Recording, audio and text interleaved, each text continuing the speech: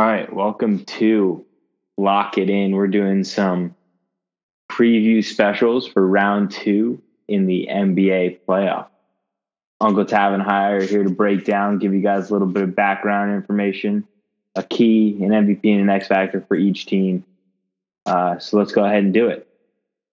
And this edition is going to be the Toronto Raptors versus the Philadelphia 76ers second round matchup. So first off, in the background, Toronto beat the Magic in 5 games to return to the second round for the 4th straight year. This time, as Charles Barkley said, they have a superstar now. And let's not forget, there's no more LeBron. Meanwhile, Philly won a chippy 5-game series versus the scrappy Brooklyn Nets. And Philadelphia returns to the second round for the second year in a row. This is the process, but can Philly finally complete it? Yeah, I think that there's some interesting storylines in this series for sure. Toronto's playing for the fences this year. And obviously, Philly, who's kind of doing it. I mean, they've put all their eggs in this basket with this team. It should be a great series, I think. I totally agree. I think it's going to be a big-time game of matchups for me. So kind of just diving in right away. The keys for me for both teams are going to be pretty similar, and it's going to have to be your X factor is going to have to be the other team's MVP. And that just comes down to matchup. So for me, it's, Toronto has Kawhi at MVP, and the 76ers X factor for me is going to be Butler. Butler's going to have to guard him for large stretches. Can Butler be up to the task to somewhat shut down Kawhi? I think that's going to be kind of the key matchup of the series, is that Jimmy Kawhi matchup. They're going to be matched up quite a bit, I would have to think, unless you kind of shift Kawhi on Simmons, but I don't think that's really going to happen. It'd be a heavyweight matchup. There's a lot of talent on both these teams. Toronto's just got a lot of size. They've got Kawhi, they've got Siakam, they've got Ibaka, they've got Gasol, they've got some bodies that can throw it in Embiid.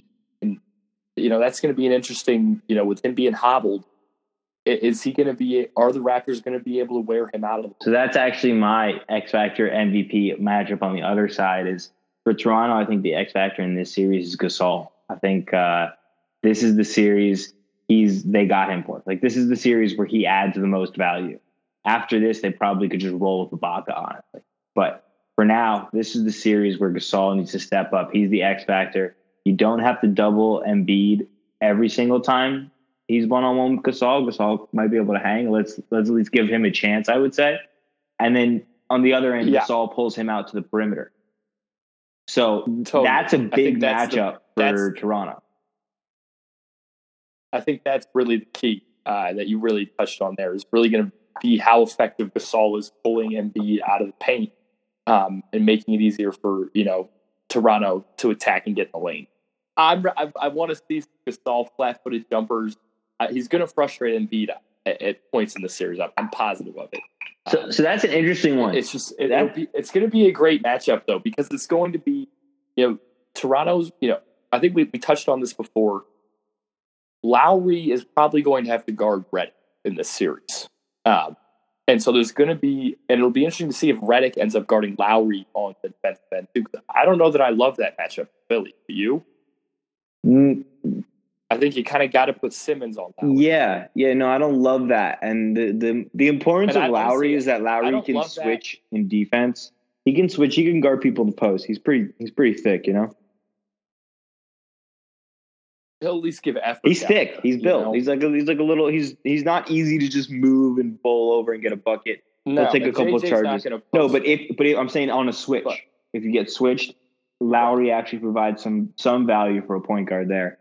For me, what you touched on actually is going to be a big key for the 76ers is keep your composure, because I feel like this is a team that's primed to get a little too hyped up, whether it's Jimmy Butler or Joel Embiid. Even Ben Simmons, I feel like this is a team that could possibly get a little bit out of control. Yeah, I agree. They've got to keep their cool. They're not going to be able to have these these in this emotional game with Toronto. Toronto's not Brooklyn. They're a much more talented team. They'll capitalize on that. Yeah, so the shooting will be a big question for them because Toronto's really long, and if you don't have enough shooting, they could really clog up the paint, which could be tough. So yeah. So do we want to get into our let's do it here? Go ahead. All right, for me, I think we've been talking about this since the beginning. It's the Kawhi Giannis playoffs, and I don't think that ends here. I think Philly definitely puts up a good fight, so I'm going to go Toronto in 7 games. Toronto in 7. Yeah. So I like that. I like Toronto as well. I'm actually going to go Toronto in 6. I know that would mean closing it out in Philly, but I think Toronto is a team that is capable of winning on the road. I think they had their Chuck said call in that first. As Chuck said, you have to throw everything out the window because they have Kawhi now. It's different. All that history stuff, you got to throw it out the window. It's a new team. Absolutely. I think they got punched in the mouth against Orlando. They did not expect that Orlando team to beat them in game 1. I think that woke them. They took care of business in that series. There was really no around them. I think there is some value to being tested in the first round more than Milwaukee was. Milwaukee wasn't really tested. They kind of sleptwalked the first round. I think there is some value in, playing a team like Orlando that's a little bit gritty, that might shock you for a game, or that at least is going to push you to get your engines going.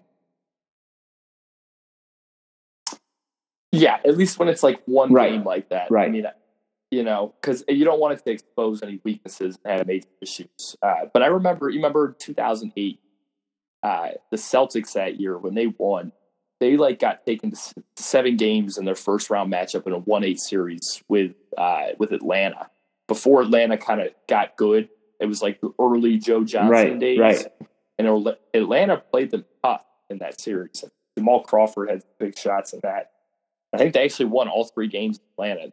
Boston ended up winning in 7. So I do think there is some value to that. Like I said, I think Toronto got that wake-up call. And I just think there's something about Philly I don't love.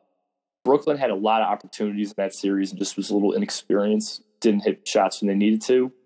I mean, the main thing for me about Philly my bigger thing about the Sixers too is they're kind of punks. I don't love the way they're kind of arrogant. They're an easy team to root against for me. I don't like them. They're one of the teams I enjoy seeing lose. I actually like them a little bit. I like Joel Embiid specifically. I like his troll mentality.